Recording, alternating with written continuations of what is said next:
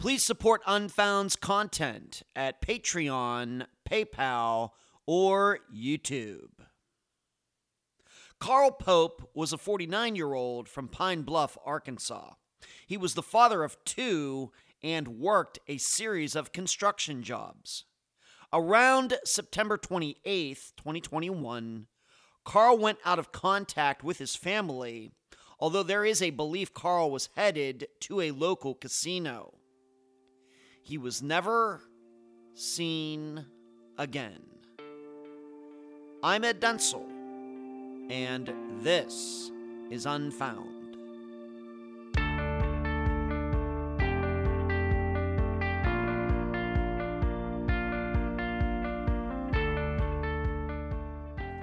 You can't go to any news website today without finding a topic about homelessness in the United States. Many people claim to have answers to the issue, while there are others who don't think people living on the streets is a problem at all. But our concern here at Unfound regarding people who don't live in buildings is only why do these people go missing and how to find them. And that's where this gets interesting. Certainly, these types of people are more likely to go missing than people with less transient lifestyles, certainly. However, and here is the paradox, homeless people, at least according to Unfound's stats, are more likely to be found alive than people with more conventional lives. Look at the three men who have been found alive who Unfound has covered: Brandon Roberts, Patrick Reed, and Alan Glasgow, all homeless. Although for Alan, he kind of moved from home to home, mooching off people. But to me, this is interesting. Well, with Carl Pope, he lived on the streets, and he even had violent tendencies. But I don't think we can ever count these kinds of people out. They need to know, like Motel 6, the light is always on. And now a summary of the case. This disappearance is on NamUs, but it is not on the Charley Project. Carl Pope was the second child of four. Although they had a father, the children were all essentially raised by their mother alone. Carl eventually had two sons. However, he did not have much of a role in their lives. Throughout his adult life, Carl struggled with addiction and mental health issues. He found some relief in his 30s, but eventually the problems came back and stuck with Carl until he disappeared. For money, Carl eventually relied on a disability check from the government. The only consistency Carl had in his life was seeing his sister Penny every few days at her place. Otherwise, he was homeless. So, in late September 2021, Penny noted Carl had not been by her home. Furthermore, she could not find anyone who had seen him. Eventually, the manager of a storage company came forward to say he saw Carl on September 27th and had given him a ride to the bank, then a motel. In addition, in that same time frame, Carl's brother Robert said that Carl called him, and in that conversation, Carl said he was going to a local casino. He was never seen again. From the outset, Carl's transient lifestyle has complicated the investigation, and that continues to this day. As the homeless population continues to grow in the urban areas of the United States, we can expect disappearances like Carl's to become more common. Contemplate what we can do to get a better handle on this type of case as you also try to answer these three questions during the interview. Number one, do you believe somebody saw Carl's debit card at a house after he disappeared? Number two, why didn't Carl pay the storage unit guy after the man drove Carl to the bank? And number three, should not the woman whose phone Carl used to make the call about going to the casino know what happened to Carl? Carl's family realizes anything is possible regarding his disappearance given his lifestyle. The guests for this episode are his sister, Deborah Smith, and his mother, Patricia Reeves. Unfound news. In what has to be one of the most surprising developments in Unfound's history, through the work of Detective Adam Turner, the disappearance of Mary Jane Van Gilder has been resolved. You can view the entire press conference on Mysterious West Virginia's YouTube channel. Next, please watch this podcast feed for the upcoming presentations of my interviews with my assistants Carrie, Emily, Eric, and Cherie. You will get to know a lot about them and what goes on behind the scenes at Unfound.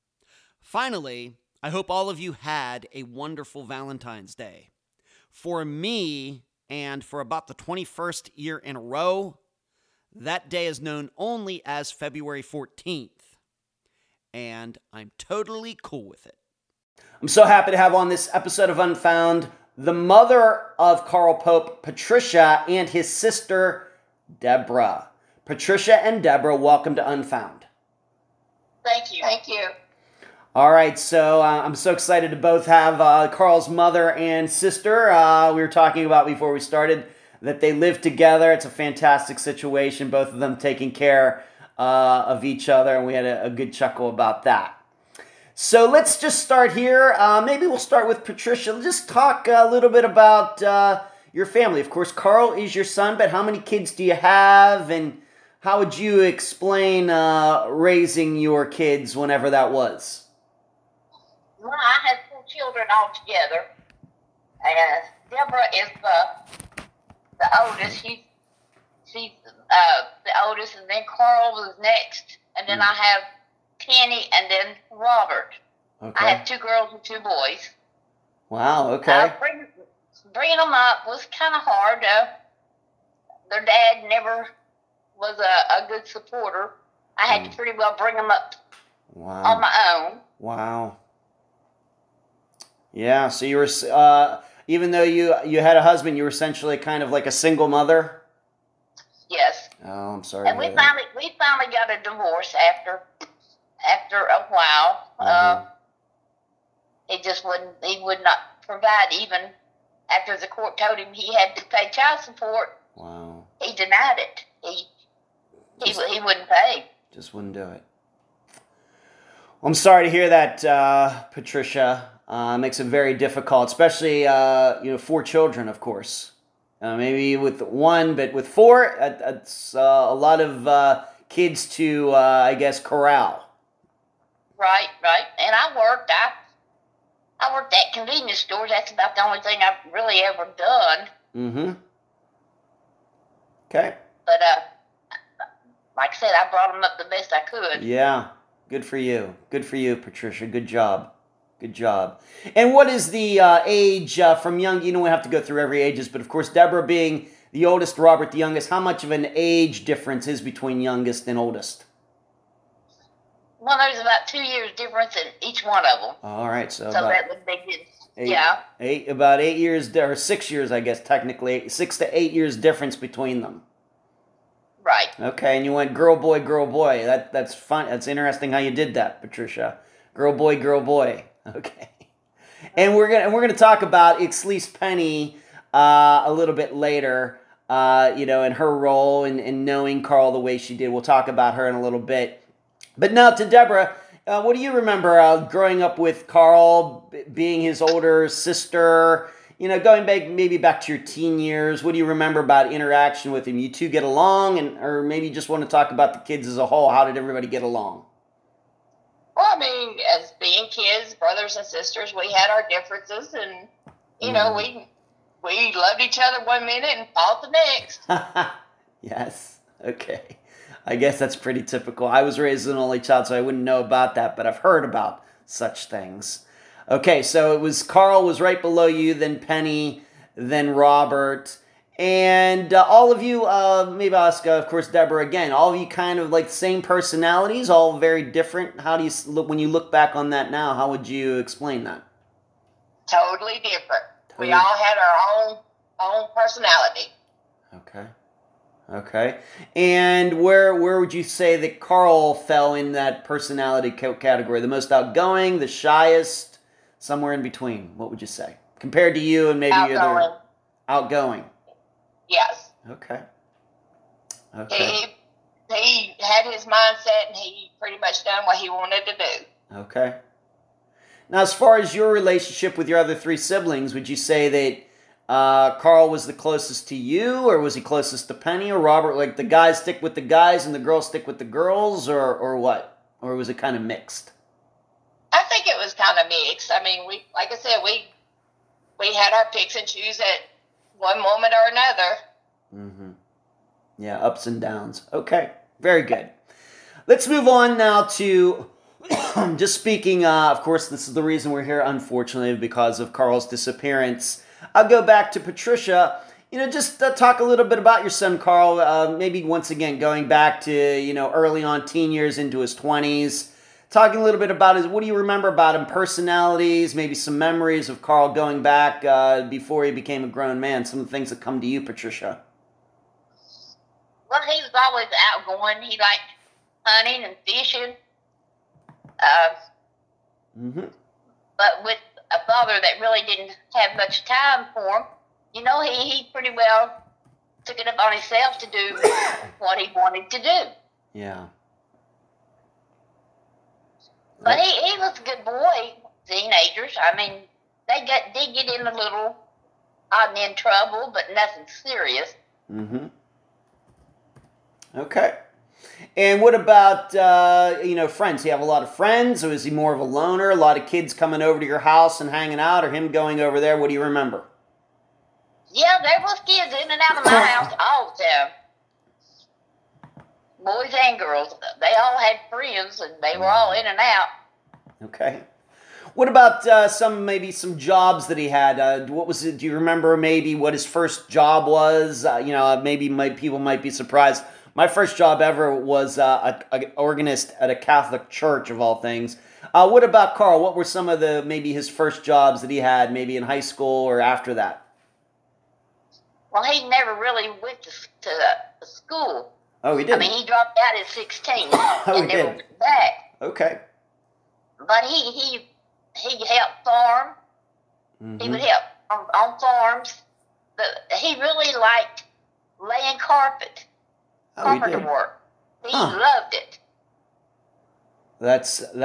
My opinion is that's pretty rare. Laying carpet can be really tough, and it's interesting to me that he was into that. Yes, he loved that. He really loved it. Okay, so he was working for somebody who did that, like they were like a crew going house to house or offices and things? Yes, he worked for a couple companies like that. Okay. All right, so he was kind of like self-taught then doing that. Yes. Okay. All right, and how long, being that you, like you said, you essentially raised your children by yourself, did he continue to live with you, like when he started working, or did he get his own place, or what did he do into his 20s? Well, he pretty well got his own place. Mm-hmm. And he would, get on hard times, and he would come back, and he'd get another job, do good, and he'd move out again, just in and out. Mm-hmm. Okay. And now I'll go to get Patricia or Deborah back in on this. What do you remember about that time, Deborah? Maybe you being the oldest, maybe you had moved out. I don't know, any of your personal life, none of my business. But what do you remember about Carl in those years, late teens into his 20s? What do you remember? Well, I got married really young. I got married when I was 16, so I wasn't really around much around that time. Mm-hmm. But, I mean, I remember him working a lot. Yeah. Okay. Did you have a lot of interaction with, of course, getting married, maybe having kids or whatever? How much interaction did you have with Carl back at that time?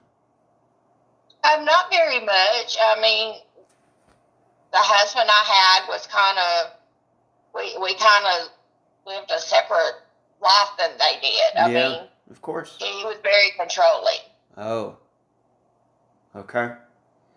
All right. Were you still living like in the Pine Bluff area, or did you move? Were you close to Carl, just for having any interaction with him or not? both. I mean, we moved quite a bit, and some was in town and some was out of town.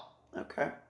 All right, we're just trying to get a feel for Carl's life at the time. Of course, we have to remember this, at least in the terms of what we do here at Unfound, his disappearance is fairly new. We also have to remember that he was in his late 40s when he went missing. So, we just try to get a really good handle, really try to understand the missing person and what, all the things that person was doing with his or her life.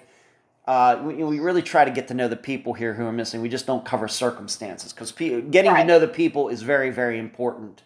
So you're not having a lot of interaction with them. Maybe I'll continue with you, Deborah. Of course, it sounds to me in our prior conversation that maybe your sister Penny was, closer to or seeing more of him. Is that how you remember it? Yes. Okay. They just had more in common, or she was just in the area? What would you say? She was more in the area than anybody. Okay. All right. And what about your youngest brother, Robert? Still in the area? Did he and Carl, the way you remember it, hang out a lot when, of course, Carl wasn't at work? Just the way you remember it. And I'll ask the same thing of Patricia, too. But what do you remember? They hung out a lot. I mean, like I said, they went fishing and hunting and went to the mall a lot and just pretty much hung out. Okay.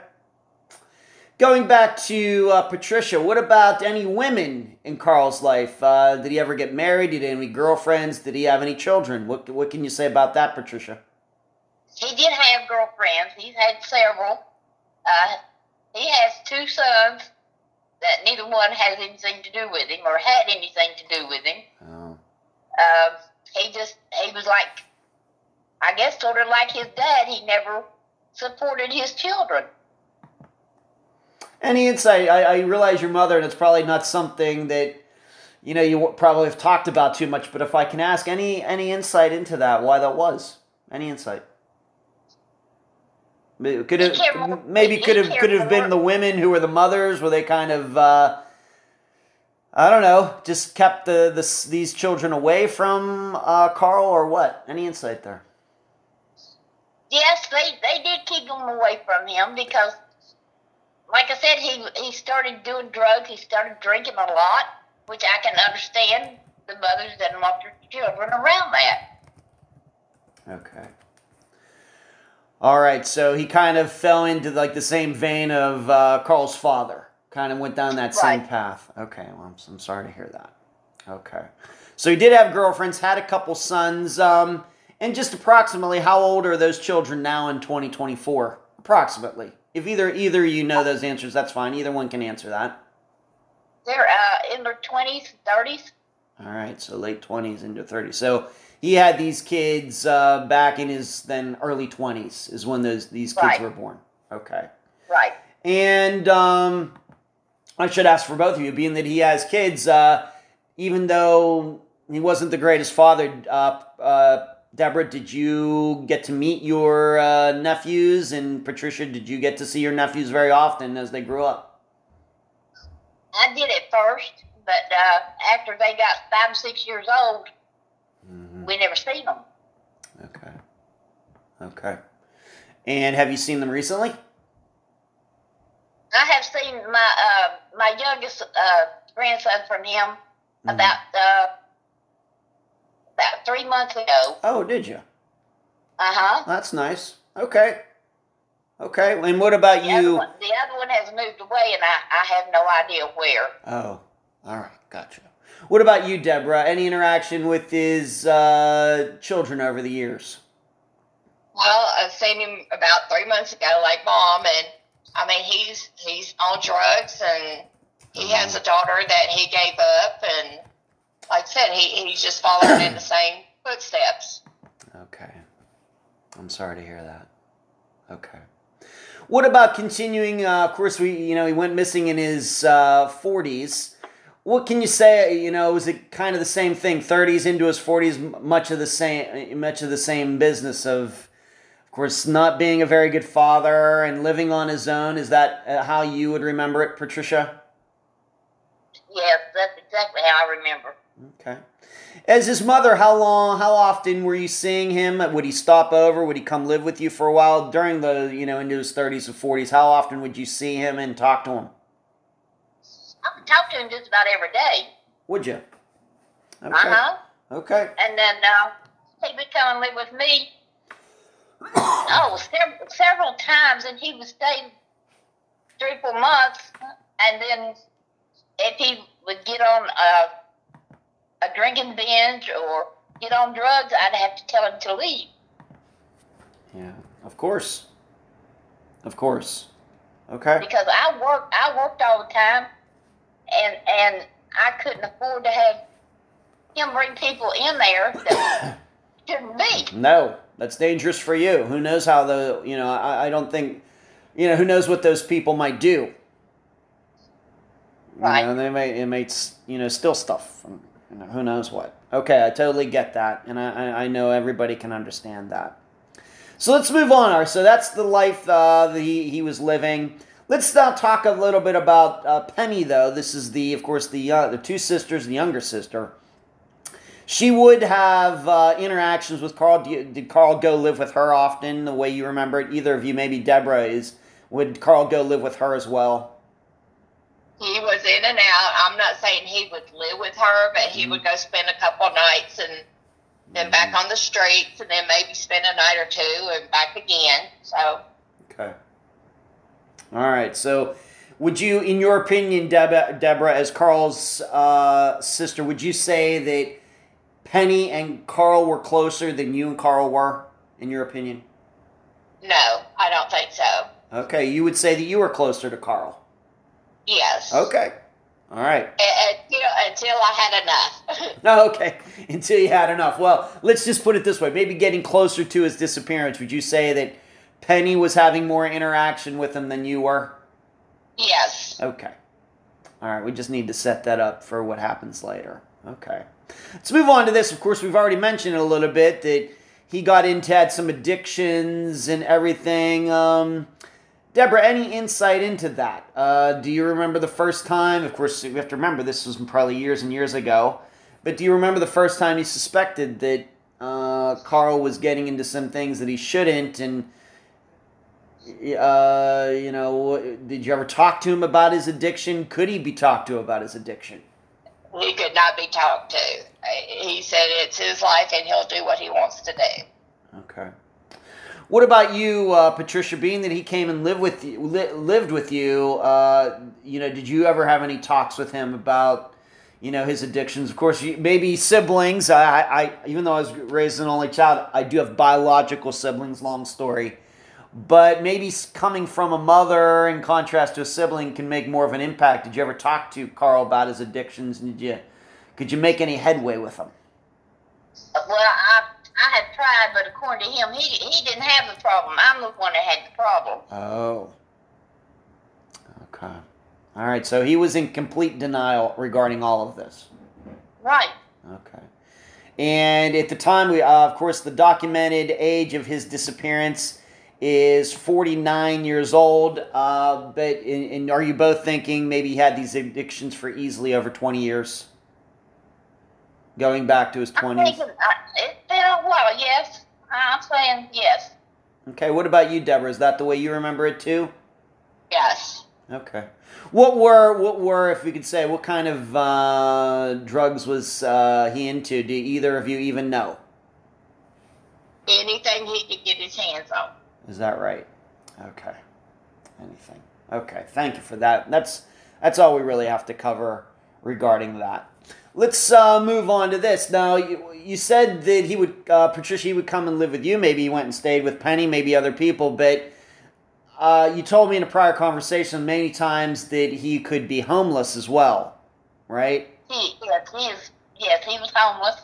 Okay. And there was one particular place that you described. It was an overpass that he would stay. Where was that? It was out on 65 in Pine Bluff. Mm-hmm. Okay. And we would take him food, because we lived in Hot Springs at the time, and when we'd come to Pine Bluff, we'd take him food, take him drinks, make sure he had something to eat and something to drink.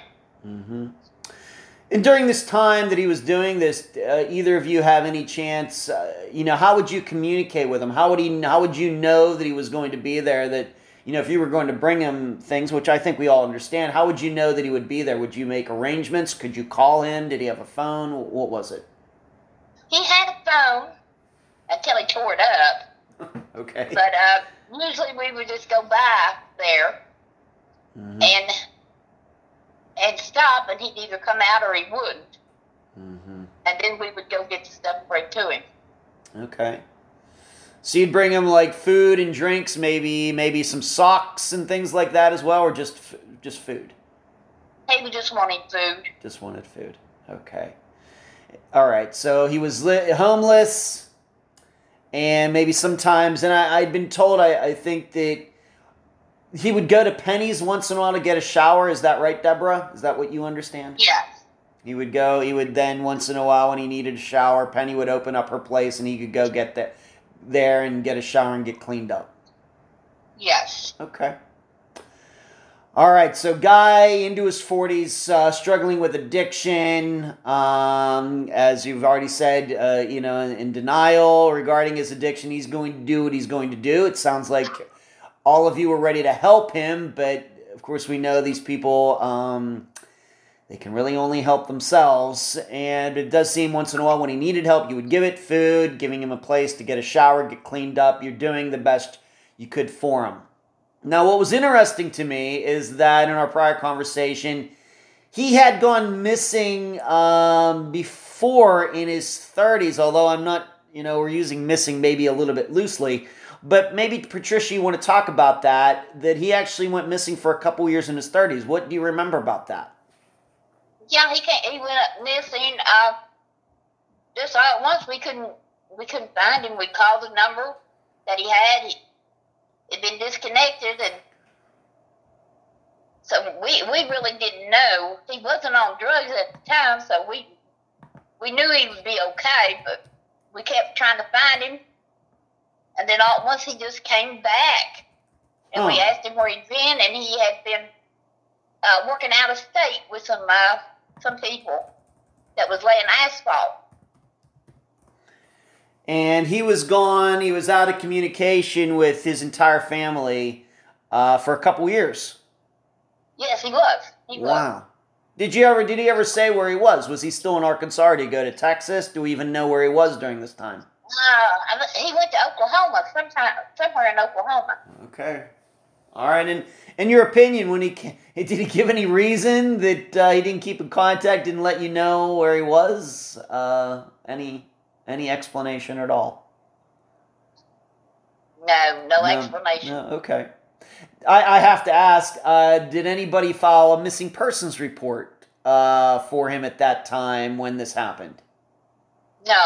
No. Okay. Any particular reason? Did you just kind of suspect that he was like working out of state, but you couldn't prove that? Any insight into that at all, Patricia, the way you remember it? We figured he was okay because, like I said, he wasn't on drugs. He wasn't a heavy drinker anymore. He was trying to get his life together. Okay. All right. And the way you remember it when he came back, how did he look after those couple years of asphalt laying or paving, whatever he was doing? How did he look? Pretty good? He looked great. I say he'd been working outside. He got a tan. He'd been eating right. He gained a little weight. He really looked good. Mm-hmm. All right, so we know that we're still missing. We're doing this interview on February 5th of 2024. He went missing in 2021, but we do have at least on the record that at one point he seemingly left the state and was working, came back. Doesn't seem like he was doing anything bad during that time. Seems like he was working, came back looking good, looking fit. Maybe at that point his addictions were in the background. So we just have to remember that regarding this disappearance. And the way you remember it, once again, Patricia, did he kind of fall back into his old ways, like not long after that, or what? What do you remember after he came back? After he came back, he found him a girlfriend. He got him a real good job. They bought a vehicle. They bought a boat. They bought him a double wide trailer. They were doing good.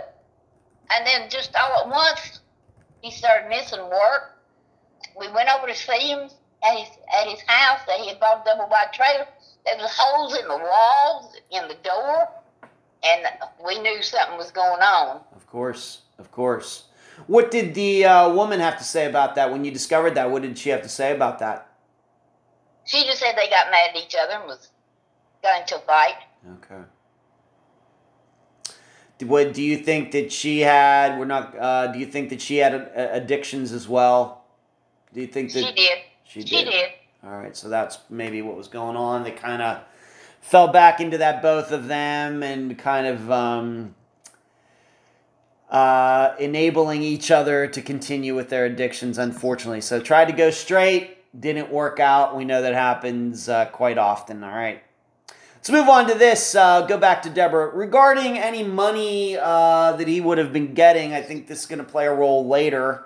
But regarding money, and doesn't sound like he had a job near the time of his disappearance. What was Carl doing for money, Deborah, as best as you can tell? He got disability. Okay. He was getting that, and do you know how much it was? At the time, I think it was like $900 and something a month. A month, okay. And that was like something, was that an automatic deposit to an account somewhere?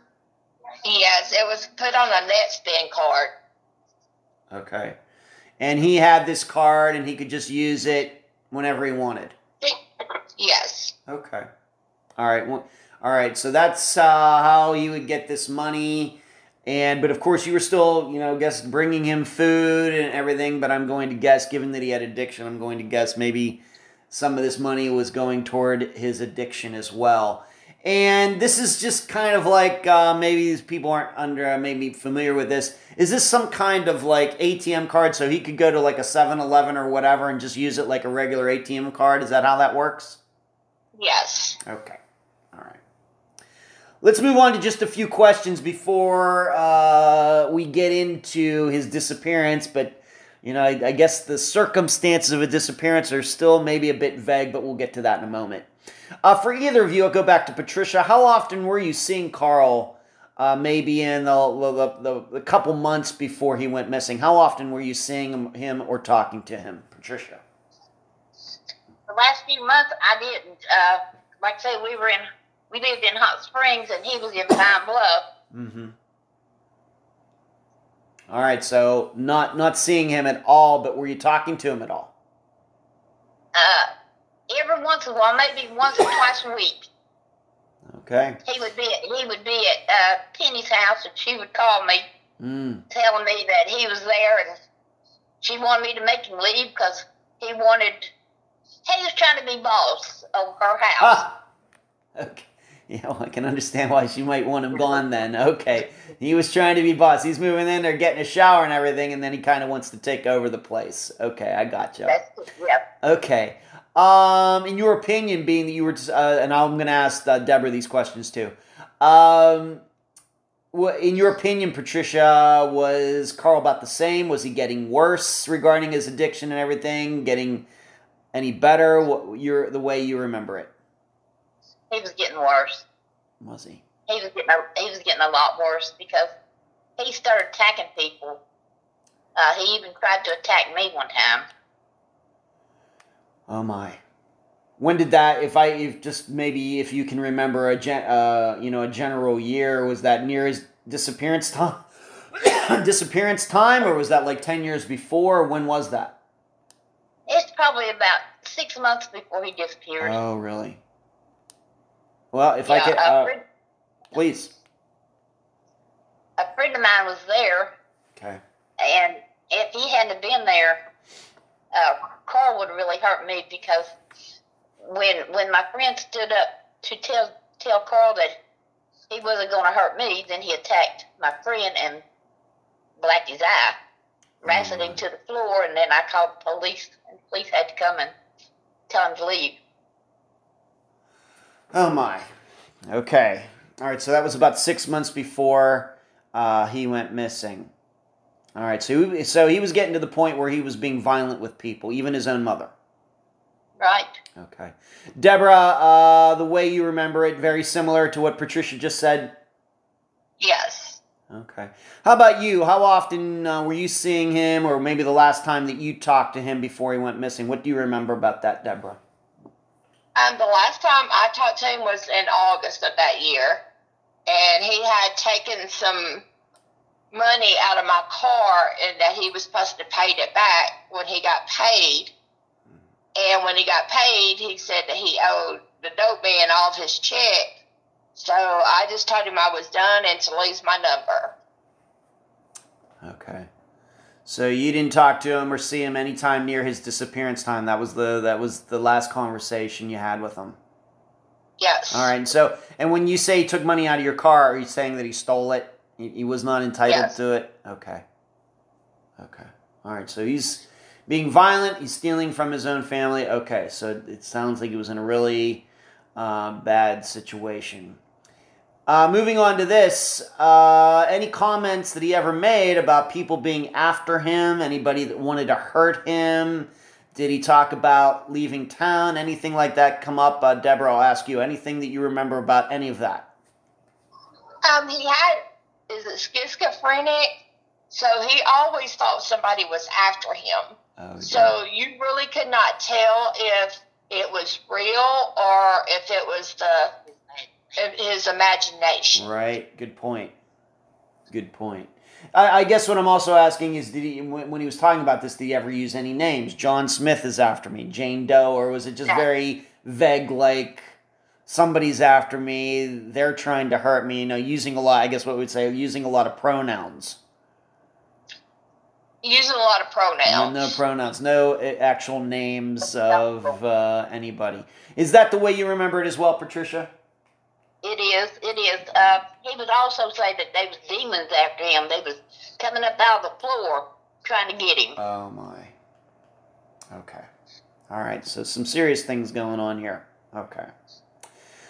Let's move on to this. So now we're going to move up to his disappearance, and just going by NamUs once again, and this is not new to the podcast, is when we have people living lives like this, they're homeless, going in and out of people's lives.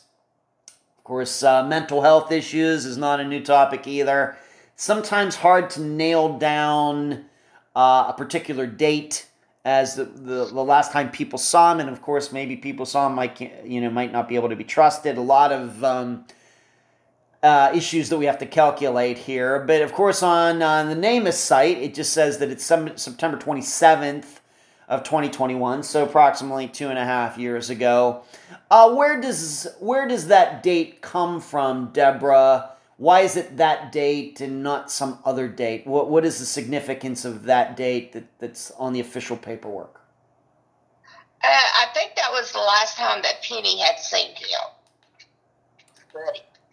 Okay, so that's coming from Penny, and what was it that got Penny's attention that, caused her to maybe, I have it even here in the outline that we're following. What was it? This is just an example. If it's something different, please say. Did he say that he was going to be coming over to her house to get a shower and he didn't show up? Or what was it, if you can explain that, Deborah? What was it that really got Penny's attention? I think he just did not show up for a few days. Okay. And so everybody started looking for him. Okay. All right. So, and you're, once again, I understand neither of you were at Penny's, but just your best guess. How often would Carl show up at Penny's? Twice a week? 3 times a week? Once a week? What do you think it was? 3 to 4 times a week. Pretty often.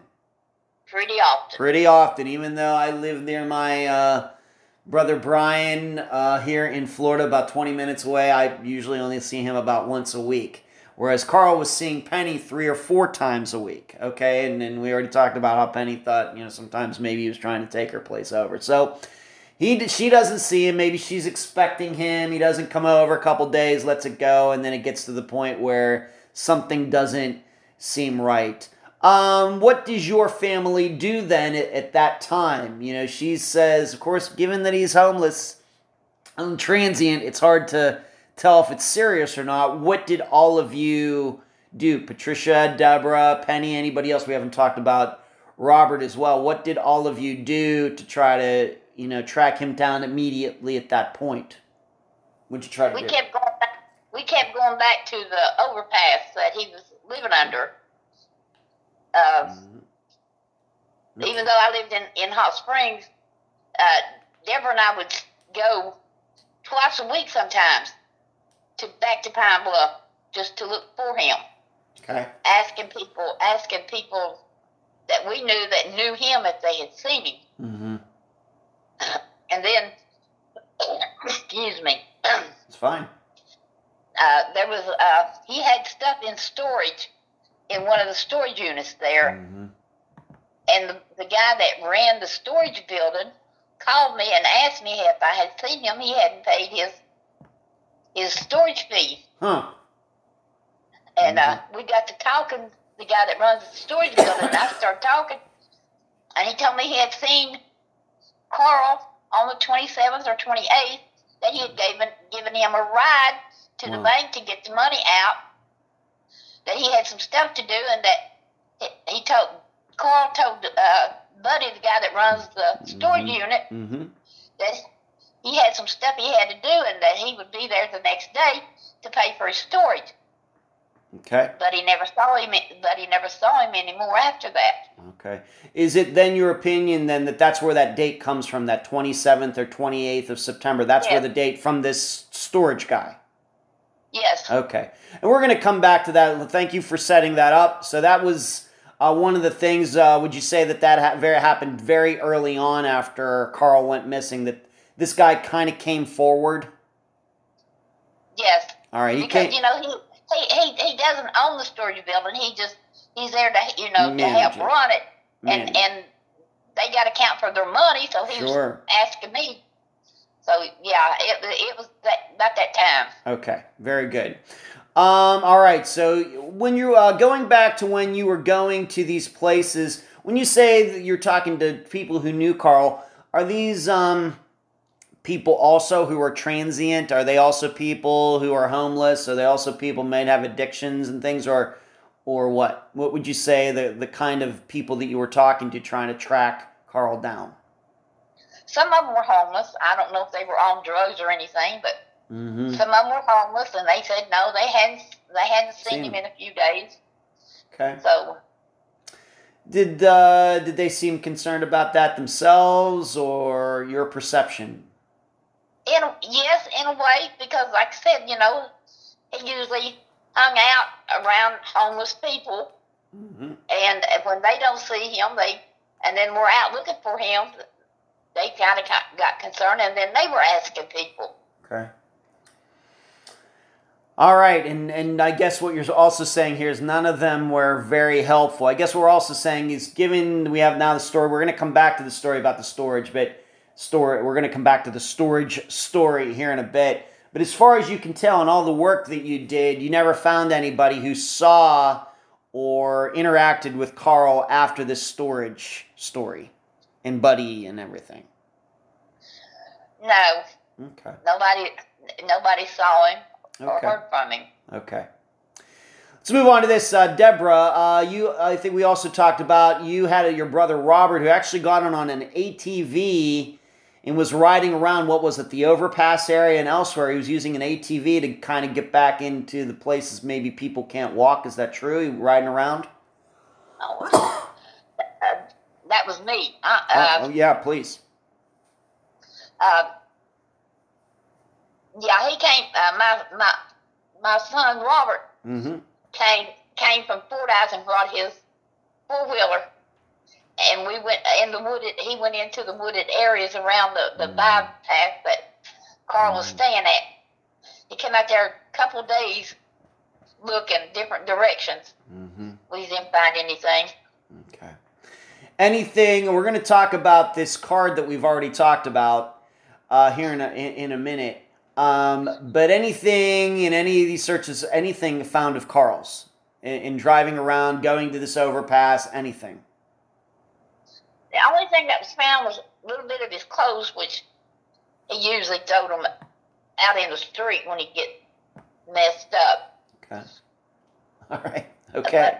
All right. Let's move on to, so some searches were done. Kind of hard to tell where to look, but okay. The police, who filed the report, who gave them the information? What person in your family did that, Deborah? My sister Penny. Now, your sister Penny, being that maybe that makes the most sense, being that she's the one that first recognized that something wasn't right. How would you say the police reacted to that? Does it seem like they did a lot? Did they go down to the overpass as well? Did they talk to those same people that all of you talked to? What do you remember about that time? They did go to the overpass, and they did go to a couple people that names were given, but they would not open the door. Huh. Who is this again, please? The police, yes. Yes. The police went and somebody wouldn't open the door. Who would you say wouldn't open the door? One of the people that was named, that was given to me, the first name is Megan. Megan. Okay. Uh-huh. Okay, and would you, in your opinion, the way you both understand it, would you say that Megan was not very helpful? Not at all. Now, she did say she was over at a friend's house, and Carl's bank card was found. Right. She saw it there at that house. Right. We're gonna come back to that. So, but what we're saying is the police were talking to people who knew Carl, and there was somebody who didn't seemingly, the way, of course you weren't there, maybe seemingly was hesitant to talk about Carl and his disappearance. Yes. Okay. All right, we're going to come back to that card story for sure. Now, as far as the storage unit, we're going to come back to what that guy Buddy had to say, but did, during trying to search for Carl, did you two or one of you go over to that storage unit? Did you know that Carl had the storage unit and what was in it? Yeah, we knew that he had it. He'd had it for several months. Okay. Yeah, and what was in it? Did they open it for you or what? We did open it. They was just what he called his stuff to me was nothing but junk. But that was his stuff. Right. Okay. So you had his stuff, and I guess what you're saying is after he went missing, you went over there, looked in there was nothing really there that led anybody in any particular direction to look for Carl. Nothing like that.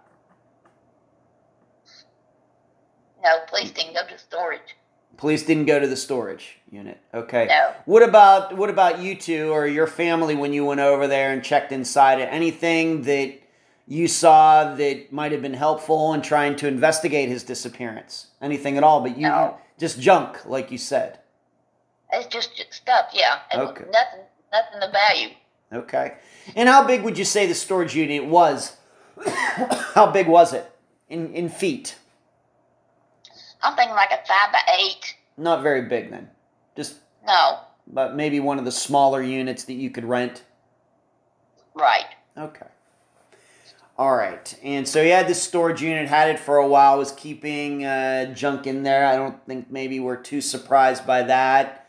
Oftentimes when people maybe develop mental illness and things, they can maybe start collecting things and hoard things. That's not unusual at all. What happened to all of that stuff? Eventually, what happened to all of that stuff in that storage unit? Well, his brother kept the storage paid up for over a year on it, Did he? thinking that Carl would come back. Okay. But after a while, he gave it up. Just went in there and cleared it out. Just throwed everything away. There was nothing there of value. Okay, throwed everything away. All right. Let's move on to this. And we're going to talk back, of course, about Carl's phone. We will start here. Any records ever gotten regarding this phone that he had? Any pings being able to be done on it? Deborah, what do you know about this regarding any phone records? Were the police able to get any records from it? Did they serve like a subpoena or something? What did they do there? They didn't do anything. Nothing regarding the phone. That I know of. Okay. All right. So, to your knowledge, that you don't know if they were able to get any records or anything like that? They don't have none. None. Okay. So, that is a big zero. I guess the good part is that being this disappearance is 2.5 years old, I would say it would still be possible to get those records. Somehow, of course, depending on what kind of phone he had and everything, it might still be possible. You might have to talk. Maybe the police have done it and they just haven't told you, which is possible. You might want to ask them about that just to see who he's talking to, who was texting before he went missing. And, maybe if we were to find out, for example, that somebody else was using his phone, that would certainly be noteworthy. I covered a disappearance in Portland, Oregon, where that exact thing happened. So something to keep in mind. So the phone records, not helpful at all, and maybe they haven't even been looked at yet. Moving on, going back to this debit card story. Let's go through that again. Patricia, what is this debit card story? Of course, we already talked about how he would get this $900 some a month. It would go onto this card. He could use it. But then the story comes up that somebody allegedly saw Carl's story or Carl's card at somebody's place. How did that all come out? Did this come from a friend of Penny's, or what was that, Patricia? It was a friend of Penny's, yes. It was. She knew Carl. She knew Penny, and then when she found out Carl was missing, she told Penny, "When I saw his card at certain house." Mm-hmm. And Penny told the police, but like you said, the police hadn't told us anything. Okay, so it very well could be the police went down and inquired about that, and maybe something came of it, maybe nothing came of it. You have no idea either way. Right. Okay. So we have Penny, and this is a friend of Penny's who told her this?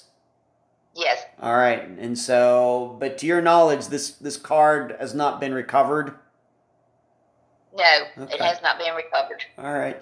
The way either of you, maybe Deborah, you want to get back in on this? Either of you, this place that where this card was allegedly seen, is this a place that Carl would have been? That he would have gone to hang out or anything like that? Deborah, what does it seem like to you? That I do not know. Don't know. Okay. And what about you, Patricia? You have any insight into that at all? I don't think he would be there. I don't know.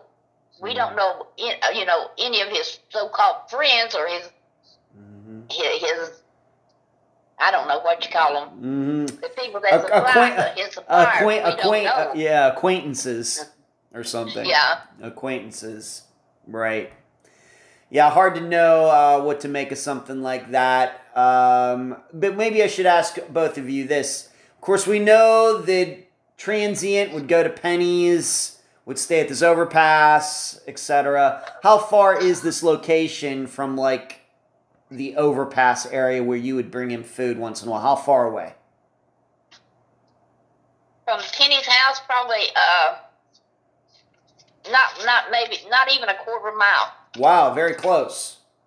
Yes. So when he would be at this overpass, he's right down the street from his sister's. Yes. And this location where this card was allegedly seen, also in kind of that same area. I would say a mile and a half.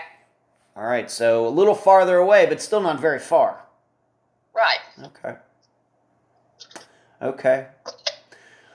All right, so not sure, did he show up there and something happened? I don't like to theorize in these interviews, but this is this is something that really sticks out. He is missing, and it certainly would be noteworthy if his card was there and he wasn't. So, but I got to ask, we'll move on to this, being that this card could access his finances. Did anybody, for example, in 2022 or 2023, check Carl's finances to see, was the money, this disability money, still getting deposited? Is it in that account now? What can you say about that account now here in 2024? Either of you? Well, I think in 2023, the early part, his brother checked into it and there was money on it. But I don't think he's checked any more since then. Okay. All right. So I guess, all right. So he checked in some.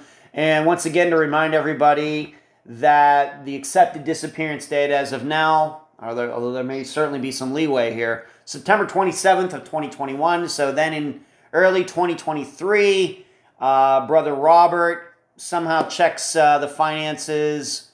And so like almost a year and a half later, there's still money in the account. So it sounds like somebody wasn't ripping Carl off and completely draining the account.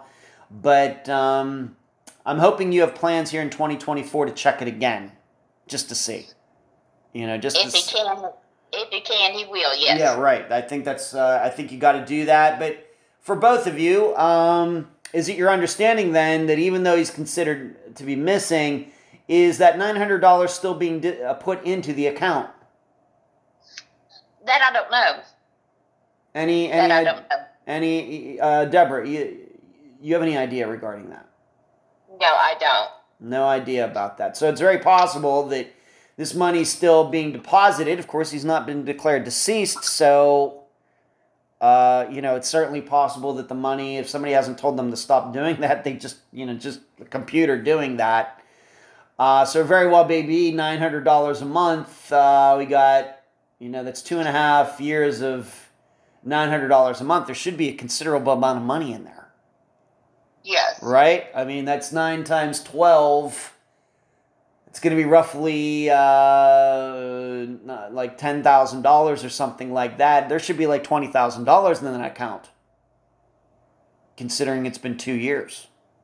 Yes. Right. So just something to think about when you check that.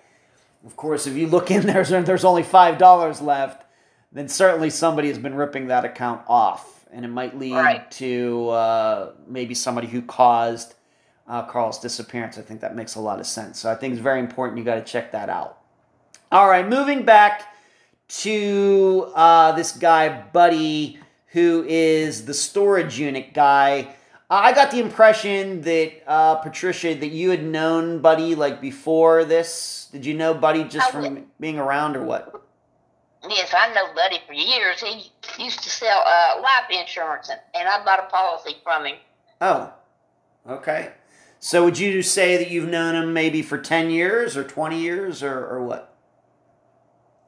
Yeah, 25 years, yes. Pretty long. Okay.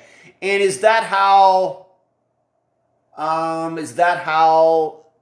Carl ended up getting a storage unit at that place because you knew him, or was that just a coincidence? Just a coincidence. Just a coincidence. Okay. So let's go through that story again. Of course, see, we're kind of going off, Buddy, given this date of September 27th or into the 28th. What is, let's just go through that again. What is Buddy's story? So Carl shows up at the storage unit on that day, and what does Buddy say happened? No, he didn't show up at the storage unit. Buddy was going to town and saw Carl walking and picked him up. Okay. And asked him, did he need a ride? And Carl said yes. And Buddy took him to the bank to get some money and then took him to a motel. And Carl told Buddy that he would come back the next day and pay for the storage unit. And he never went back. Never went back. And as far as we can tell, Carl was never seen again. Right. Okay. What motel in town is this? Which one is it? Do you know? David, do you know? All I know is it's in Dalloway. Economy Inn, I think it was. Okay. Or Classic Inn. Okay. And did either of you ever know Carl to be at that motel? Had he ever talked about going to that motel, staying at that motel? Yeah, he'd been there several times. He had. Okay.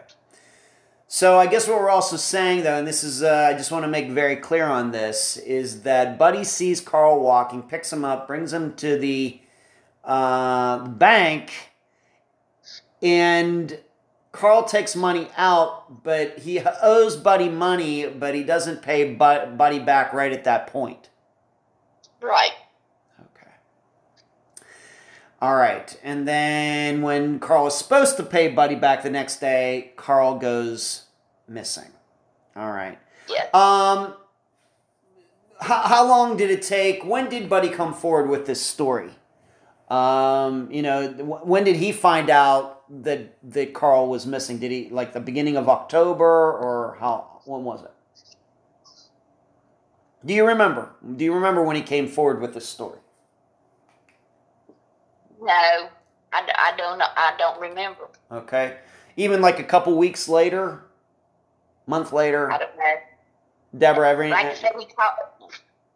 I don't, because I didn't deal with that part. Okay. All right. So he is just Buddy's going about his life, and maybe gets it through the grapevine. Maybe there's something on the news or something. And he says, oh my, Carl's missing. Well, I just saw him like on the 27th. I gave him a ride to this motel. And, so he had to come forward. Okay. Since then, have either of you talked to Buddy, since he came forward with this story? Did the police talk to him too? Yes. Police went over there and talked to Buddy, yes. Okay. All right. Because I asked Buddy, and Buddy said he'd be more than glad to tell him what he knows. Okay, great. When was the last time you spoke to Buddy about this? When was the last time you saw him or talked to him about Carl's disappearance? It's been 3-4 months since we talked about, Mm-hmm. But when I go to Pine Bluff, I usually stop by and talk to Buddy and his wife. Because, like I said, I've known them for a long, long time, and they kind of keep an eye, check on us, see how we're doing, and I check on them, see how they're doing. Okay. Does he still manage that storage unit? He does. He does. Him and his wife, yes. All right. Okay. Since 2021, have either of you put your DNA into the system? And when did that happen? My daughter Penny and I have put in DNA. You have? Okay. Yes. And this was back in last summer. 2023? Yes. Okay. All right. Since then, I try to keep track of these things. It's a little tough because I've covered so many disappearances all over the United States. Have any unidentified remains popped up? I don't, of course, want to believe that, of course, Carl is deceased. I'm hoping he's alive out there somewhere and he's going to end up on your doorstep sometime soon. But have any unidentified remains popped up in the Pine Bluff area that have been tested? Have you heard any news like that? There has been some tested. They have found some skulls, some skeleton bones. They have. But they was not Carl's. No. Okay. How would you, either of you, maybe Deborah, I know Patricia's been doing a lot of talking, maybe Deborah, being that you're from the area as well, how would you describe this area between like Penny's and the overpass and this motel and everything? I mean, is there a lot of like woods? Is there like a river or anything? Or like, if, let's just say, I of course don't want this to be true, but if Carl had some sort of overdose and stumbled off somewhere, are there a lot of places where human remains could be hidden in the woods or something, or not? How would you describe that entire area? A lot of it is like a city area, but there is ponds and there is woods out there. Mm-hmm. Because where she lives is just like going out of the city limits. Okay. All right. And, of course, Carl did a lot of walking. He didn't have a car or anything, right? Didn't have a car. No. So where else, maybe if you know, where else was he prone to walk? We know about his storage unit. We know about this motel. We know about Penny's. Anywhere else that he would frequent, I guess, that might be an area that could be searched in the future. No, like I said, he would just walk the streets, especially at nighttime.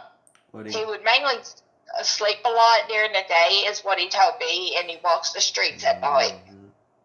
Okay. All right. Any sightings? Anybody that's ever come forward since then saying, I think I might have seen Carl over here on this particular day, and did they go check it out? And it wasn't anything like that occurred. No. None. Okay. What is the last 2.5 years? Let Patricia go first. How difficult has this been, Patricia, the last 2.5 years, trying to figure out what happened to Carl? It's been very difficult. I've been sick, and a few times I thought I was going to die. Oh. And I've been wanting to put this to rest before something does happen. Right. Right. I had beat cancer twice. Wow. I had colon cancer, and I've had lung cancer. And you beat both of them? Yes. Look at you. Well, okay. Good job there, of course. I would like to know. I would like to know. Mm-hmm. Like I said, I know Carl could get violent sometimes. And if it was an accident, I can understand.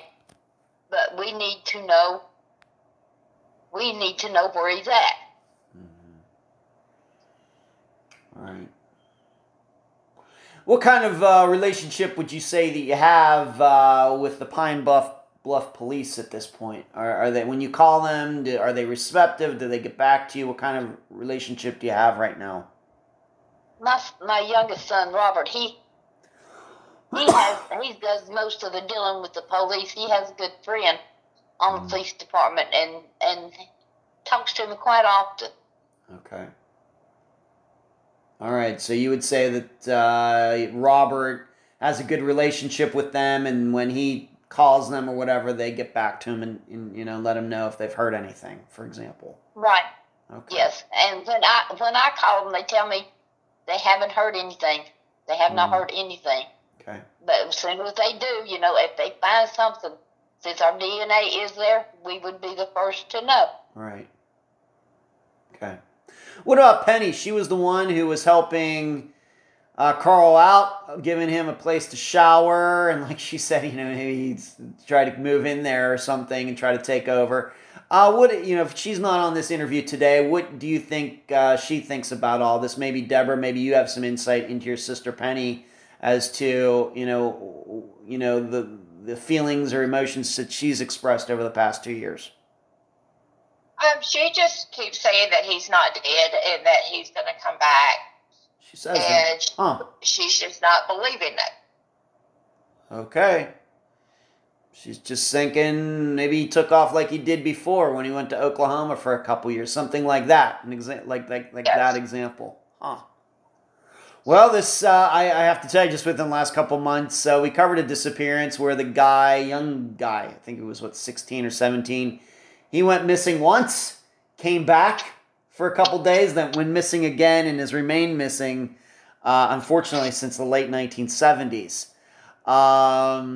So this is kind of the second one we've done very recently, where a guy went missing here for a couple years.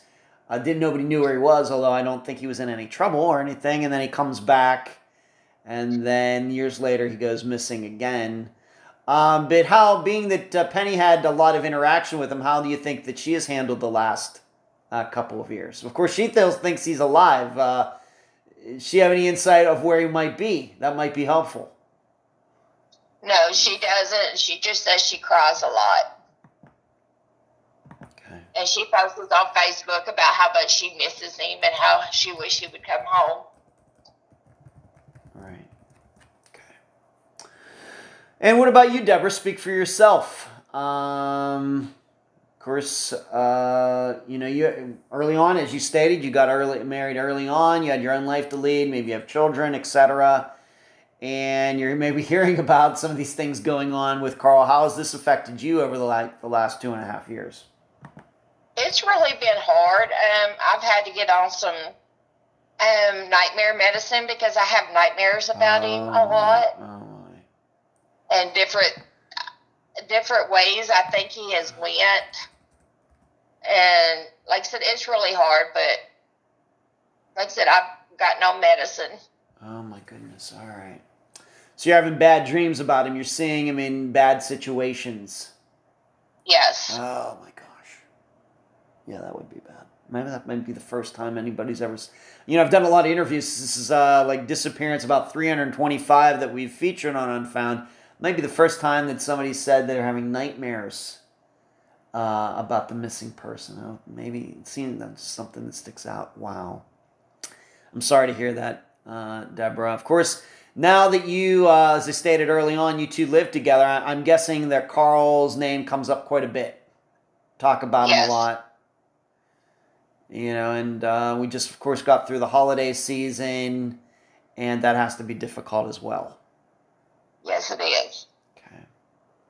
Anybody else, you run into, anybody else that you run into in your daily lives, going shopping or whatever, ask about Carl? You still trying to maybe put flyers up, things like that? Maybe what are you doing like on a monthly basis to keep his name out there? I know there have been I've found some news stories about his disappearance online, but what about personally, still posting flyers like up at grocery stores and things like that, on streets, anything like that or not? No. Like I said, we don't live in Pine Bluff anymore. Okay. So, no, it's just word of mouth, Word of mouth. Yeah. Okay. When we go to Pine Bluff, we keep asking people if they've heard or seen anything. Right. Okay. Do you have a Facebook page or anything else set up on social media on the internet set up for Carl's disappearance? Debbie does, yes. Yep. So Deborah, why don't you tell everybody, the listeners, what that is so they can go check that out? Why don't you tell the listeners what Facebook page or whatever it is, why don't you just say the name of it right now? It's Facebook, and it's got Carl Pope on it. Okay. What's the title of it? Missing Carl Pope. Missing Carl Pope on Facebook. All right. And I will make sure that when this goes on YouTube and everywhere else, that link will be included in the description below for everybody. And do you manage that, Deborah, or is somebody else managing that for you, or do you control it, or what? I do. You do. Okay. Very good. Patricia and Deborah, any final words before we complete this interview? No, I don't. Okay. Patricia? Yes. I don't have any questions. No final statements? Anything you want to say before we complete this interview? Anything? I just hope whoever listens to this can help us. Okay. Let us know where he's at, if he's okay, if he's not. Let us have closure. Yeah. Deborah and Patricia, I appreciate you being on this episode of Unfound. Thank you. You're welcome. And that was my February 5th, 2024 interview with Deborah Smith, sister of Carl Pope, and Patricia Reeves, mother of Carl. I thank them both for joining me and all of you on this episode. I also thank assistant Emily for introducing me to Deborah and Patricia. A couple hours after the interview, I also got to speak to Carl's brother, Robert. He added in some additional information to the understanding of the disappearance. I will go over those points now. Robert said on the 28th, Carl called him using a woman named Carol's phone. Yes, Carl and Carol. Carl said he was going to the local casino. Robert took for granted that this meant Carl would have been walking there. Robert went to see Carol after the disappearance, and she seemed shocked to see him, maybe because Robert and Carl look so much alike. That is Robert's interpretation. Carol had no theory as to what happened, but she seemed to maintain that Carl went to the casino. The walk to the casino is mostly city streets. Police tried to track Carol down, but she allegedly had moved to Mississippi not long after the disappearance.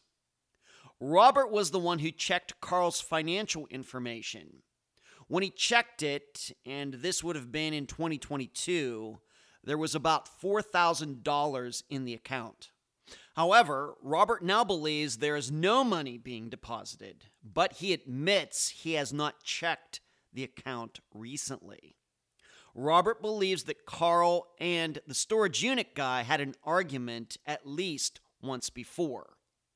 Robert also believes that Carl most likely had no intention of paying off the storage bill the next day. And that ends the notes I took while talking to Robert the same day that I interviewed Deborah and Patricia. Obviously, the biggest point is that telephone call Carl made to Robert talking about going to the casino. It seems like a good lead. The problem is that it obviously didn't lead to finding Carl. And if Carl did make it to the casino, the video surely has been recorded over by now. Okay then, how should Carl's disappearance be analyzed? Well, like most of the cases like this, several people should raise our suspicions. Absolutely. And even Robert admitted that given Carl's violent tendencies, the possibility of a fight that led to his death is certainly high. Yet, we must counter that with Carl's account, and it still having a decent amount of money in it. This is surprising because I would think that people who would cause Carl's disappearance would also find a way to take all his cash. But maybe not. Then there is the theme for this episode. People like Carl are totally unpredictable with the choices they make. Really, anything could have happened once Carl got off the phone with his brother. And people like Carl are the most likely to be found alive. So Carl, if you're out there, all of us will be leaving the light on for you. If you'd like to hear and read more of my in-depth analysis of the disappearance of Carl Pope, please go to patreon.com/unfoundpodcast, sign up to partake in the Unfound blog. Until then, I leave the public theorizing up to you. And that's the program. Right now, while you are in your podcast platform, Spotify, YouTube, iTunes, wherever, give Unfound a 5-star review, a thumbs up, whatever that platform allows. I thank you for listening. I'm Ed Densel, and you've just finished this episode of Unfound.